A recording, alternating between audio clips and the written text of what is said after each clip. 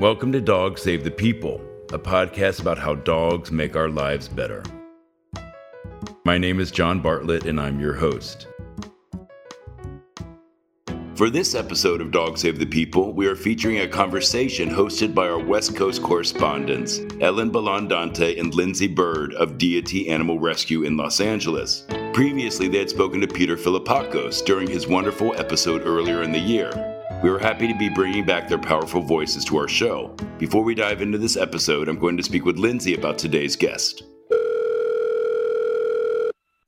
Hey, Lindsay, how are you doing today? Hey, John, we're doing great. We're here at Deity Animal Rescue in Los Angeles, and we're so excited about this episode. Great. So tell me about today's guest, who I understand is an LA County firefighter. Yes, his name is Jake Windell. He is a firefighter, and he has brought Echo into his fire station. Echo is a comfort dog who kind of gives all of these firefighters an opportunity to let their guards down and talk about emotions.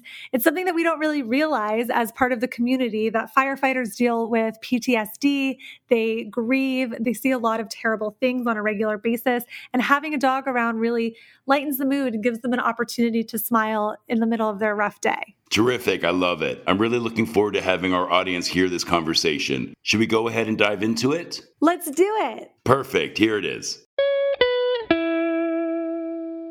Hey, Jake, thanks for being here with us today. Oh, thank you. Yeah, I'm super excited to talk about our story. Oh, me too. And talk about dogs, which is my favorite thing. Oh, mine as well. Perfect. So to start off, tell me about the dogs in your life. You and your wife have a dog at home named Ginger. Can you tell me a little bit about her? Yeah, Ginger's our personal dog at home. We've had her for a little under 4 years. Her mother was actually rescued from a high-kill shelter. I'm a huge dog rescue guy and all about the rescues. My wife had, at that time, just moved in with me. We were still dating, and she has actually never had a dog. You know, I thought that something very important for a first-time dog owner is to go through the puppy phase. That really helps you appreciate and form that bond with a dog. She's a German Shepherd mix, so she's about 75, 80 pounds. Oh, amazing. And she's got red fur. That's why her name's Ginger. Beautiful. So Ginger is both you and your wife's dog. Correct, yes. I love it. Now, your newest addition, who you share with coworkers in the fire department, is Echo. She's a professionally trained therapy dog there. So what kind of breed is Echo? She is a yellow lab. Gorgeous. And about how old do you think she is? She's 3.5. And so leading up to Echo's arrival, what role did dogs play in the fire department through your experience?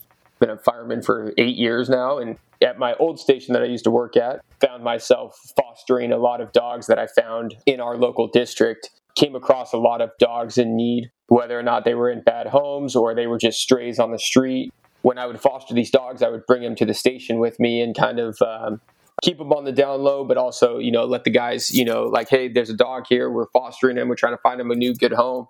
And it was a pretty busy firehouse. But the one thing that was the constant is that when we had the dogs there, everybody was coming into our living area and, playing with the dog and joking and laughing. I started to see, how the dogs make a huge impact to the morale and the crew continuity, and just kind of allowed everybody to have an escape. We would work 24 hours straight, and a lot of time that meant we would be up all night. And so in the morning, sometimes, at shift change, guys would kind of come in and out, but you wouldn't see everybody. And when I had the dogs there, everybody would come in the kitchen in the morning, and we'd have almost 20 guys between the shift coming off and the shift coming on. Oh, so the dog served as a way to bring all of you guys together. Right, and laughing and joking and playing with the dogs and going out back and throwing the ball for the dogs in the morning. And I really started to see this kind of morale change in the guys where they were excited when the dogs were there, and guys were talking and joking, and guys were opening up more. When they're able to pet a dog or just have a dog there, it makes them feel more comfortable. Got it. I can totally relate to that. I mean, when I'm walking my dog Atticus on the street, it really invites people to come up to me and ask about him. So I can absolutely see how having a dog around would break down those barriers of conversation and kind of break the ice. So after seeing the impact dogs had on your fellow firefighters, you wanted to get a dog as a more permanent presence in the fire station rather than the fosters who just come in and out. But I know that was kind of tough to get the fire department to consider having a dog like Echo regularly. So can you tell me a little bit about that process? They had taken dogs out of the fire stations about 10 years ago, where we don't have those like quote unquote firehouse dogs anymore. And so what ended up happening is I got the support from my supervisors to do that. I was able to kind of bring the idea forward of having these comfort dogs and having therapy dogs that we would be able to bring out to incidents. Okay, so what exactly is the peer team and how do you all work together to benefit the firefighters? It's firefighters that have gone through a little bit of extra training and just kind of identifying and really just being able to have a conversation. And then the other thing that we have is we have the resources. So we know that we have mental health professionals, or we have treatment centers for drug and alcohol, or we have whatever it might be, chaplains and pastor services. So whatever those things might be, and we are just kind of the keeper of the resources. So we know all the options out there. One of the things that really got me pushing this was 2 years ago, the IAFF, which is the International Association of Firefighters, they produced a study, and it said that in the year of 2018, more firefighters died from suicide than died from line of duty deaths, that actually died on the fire line. And that was the first time that we ever really had written proof that there is a mental health crisis. People aren't asking for help. We're in a severe time where we need to do something different. It took about 3.5 years to kind of get all the approvals and find the right organization to get us to donate us a fully trained service dog. So it never occurred to me that there would be such a emotional crisis for firemen, but it makes sense considering all of the things that you see on a daily basis. But there is such a taboo, especially among men, to admit needing mental health support. Is that something that you also experience in the fire station? There is a bit of a tide changing, both in the fire department, in the police department, in the military, where understanding that mental health is an injury and a mental health crisis is actually a brain injury, just like it would be if you were to dislocate your knee on a fire, and that's kind of where we're starting to make a change. We're starting to see more and more people reach out for help and admit that they need help. Okay, so when you finally get approval from the bosses to bring in a therapy dog to the station, you had to now go and find one. So can you tell me a little bit about the process of finding Echo and her background? She was assigned to a Marine veteran that had debilitating PTSD. He had her for about 2 years, and he was at the point where he wouldn't leave his house. He had cut all ties with his family, wouldn't talk to anybody. He worked with an organization called Patriotic Service Dog Foundation, where they paired him up with Echo. And over the 1.5 to 2 years that he had Echo, his life, turned around. He was able to connect with family. He was able to obtain an amazing job and something, super honorable. One of the most amazing things, not only did he serve our country and do all that, but he saw Echo as an amazing figure in his life, that he decided that he was so much better off having worked with her, that he wanted her to continue working. And he didn't feel like it was fair that he was kind of holding on to her and not letting her continue to work and change lives. So like after she's made all of the progress with him, he knew that her work wasn't done. There were so many more lives that she could touch. Exactly. And so he reached back out to Patriotic Service Dog Foundation, and they took her back in. And that's kind of where my story picks up with her is one of our retirees from the fire department. He has passed away, and his widow is involved with this foundation. And so they were kind of talking about that, that they should bring PTSD dogs to the fire department. We spoke, and I was able to drive out to their facility and meet Echo, and it was love at first sight. It was. Oh, amazing. I did about 2 months of training where I would go out there 3 to 4 times a week and train with her and kind of learn. And really, it wasn't, she wasn't getting trained. She's already been amazingly trained. It was training me to speak to her. Right. And I'm sure develop a connection so that you are her new handler. Absolutely, yeah. Starting to get that bond and get that trust. And then I was able to take her home, and we still go out pretty regularly and visit and continue training and just kind of catching up. But they're an absolutely amazing foundation. The changes in the lives that they're making for our service members and now for our fire departments and our police members is absolutely amazing. Their head trainer and their owner, it's all ran by a veteran who just saw a need. So what are some of the hurdles that you run into trying to get your fellow firefighters to talk about their emotions? Do you see a dog being beneficial in that specific instance? one of the hardest things we have in the peer support world, in the psychology world with firefighters is that tough guy mentality, right? And a lot of that is built into us. In our line of work, we think of ourselves as fixers, where people call us to fix problems. Right. And so whatever the problem might be, if we need 20 more fire engines or if we need a special tool, we will figure out a way to fix something. And so in order for our members to kind of sit back and be like, well, wait, I need the fixing now. I need to be fixed, and shut down that macho mentality, to play with the dog, to talk sweet nothings to the dog, and whisper and love them. It's a lot easier to do to them. And then again, like we talked about, they're a lot more likely to now start speaking to me almost through the dog, where they don't have to look at me. They don't have to actually accept that they're breaking down to me, but that they're just petting a dog. And Right. The day was rough. We went on a rough call. Having a dog is the fixer. Yeah, I think so. Both of my parents are actually psychologists, and they have a dog in their practice that they use, a therapy dog that's really just there to be pet. It really helps them with when they see children in their practice. The kids will tell stories to the dogs rather than telling it to an adult, and it really gets the kids to open up. She allows me to come to a station or go out to a big incident where there's a lot of trauma or tragic things going on. And she allows kind of a step out of reality, where it kind of brings you back to, oh, it's just a dog. So you were kind of born into being a peer support person with your parents as psychologists. So I love how you saw the way that they use dogs in their practice and were able to relate it to your current life. So with that in mind, what has the impact been like in your own team with having Echo around? Echo gets to go to the fire station with me every day. So she's practically part of our crew now. And so with my crew already, we have 5 people per shift at our house, and we have a fire engine and a paramedic unit. Okay. And so a lot of times we roll out together. And, we're lucky because I'm Echo's handler and Echo gets to be with me. But this is really where I'm trying to push our program, is the fact that when we go onto a bad call, whether it's a bad traffic accident or a call involving a child, when we're kind of all finished and we wrap up and we come back to the station,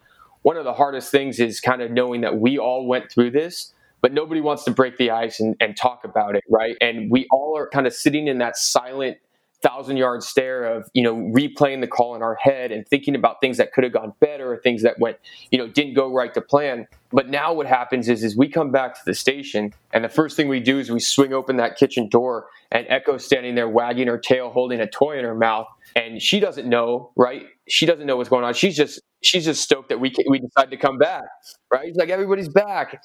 And so it kind of allows us now to, like I said, kind of have that couple minutes of, okay, Echo's here. Like, we're all back to normal. We're back at the station. And it kind of just is that start of kind of rebuilding a little bit. And then that kind of opens up to us to talk about things. And so it's really been a huge game changer for us in the fire department. So Echo's role far surpasses just your fire station. Can you tell me a little bit about how she's involved in the other firefighters' lives? Her and I were both just assigned to the Bobcat fire, which is a large wildland fire out here in Los Angeles. I mean, the biggest in history over here, right? Right. Yes, it is one of the biggest in a long time. I think it might have gotten to the biggest in Los Angeles County. And so what we were able to do is, while the Bobcat fire was happening, we had another fire going on just a little kind of east of here called the El Dorado fire. And one of our Forest Service hotshot members was actually killed on that fire. Oh my gosh. And so when kind of that all happened, they had asked that I bring Echo out to the Bobcat fire to kind of just, walk around and talk to guys and see how guys were feeling. The first crew that I ran into was a hotshot crew. They're part of the U.S. Forest Service, and they are a crew of about 14 to 16 members. They're cutting the fuel out of the fire. Like flammable things, like trees? I mean, that's my understanding. Trees, brush. So they cut these large trails pretty much into the fire, and it puts a fire break on the hillside. I see. They are some of the hardest working people out there on the fire line. They work countless hours, and they're a tough, roughneck group. And so when I showed up to the Bobcat fire, this specific crew was being taken off the fire because the member that had died on the El Dorado fire used to be part of their crew, and he had moved to another crew. And so they were taking them off the fire to allow them to kind of decompress. And again, I work for a completely different fire department than them.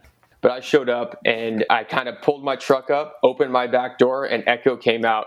Echo ran right up to them, rolled onto her back, and they just started giving her belly rubs. She was moving around the whole crew. And it was really amazing to see because everybody was coming up to this crew trying to offer their condolences. And again, like I said, it's a real close, brotherhood there. And so they didn't really want to talk to anybody. And what Echo allowed me to do was, Echo moved in.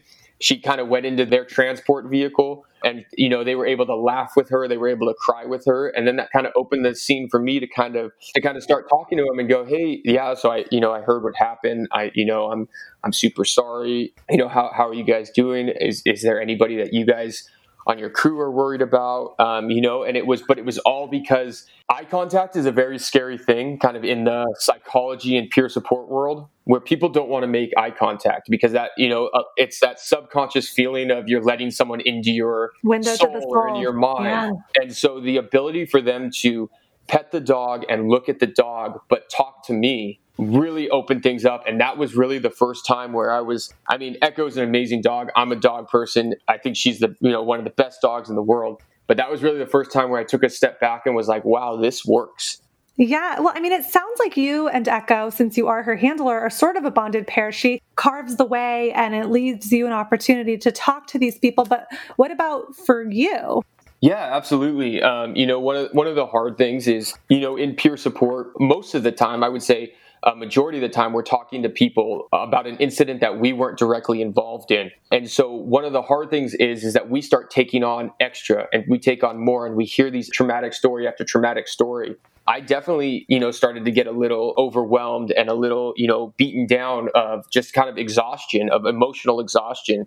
And Echo is kind of that outlier for me where, we have our own little special thing. Echo's rehab is going to the beach. That's kind of her mental reset. Mm-hmm. And so something, that I love is that's kind of what I have to look forward to, right? So after we're done with all this, after we handle all of these people and we're able to kind of, help these people through whatever emotions they're going through, I know that, either at the end of the day or tomorrow when the shift is over, her and I are going to go to the beach and we're going to both kind of take a little silent time and just kind of watch the waves. So her reset has become your reset as well. Absolutely. She's with me 24/7. And that's, a lucky benefit that I have is she's on call 24/7 for our fire department. Mm-hmm. So that means everywhere I go, she comes with me, whether I'm working, whether I'm at home, or if I'm doing training for the fire department, she's there with us. I have my alone time at home with her where, it's like, okay, you're just my pet. Mm-hmm. We're here. You're going to relax. I'm going to relax. But she definitely allows me to kind of decompress as well. And she does the same thing for me that she does for everybody else. I just get it a lot more frequently.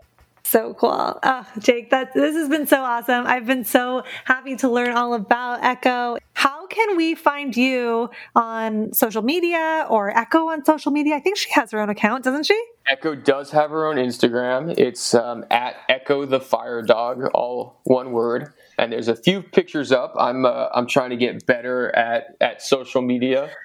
She needs a PR person, it sounds. Yeah, she definitely does.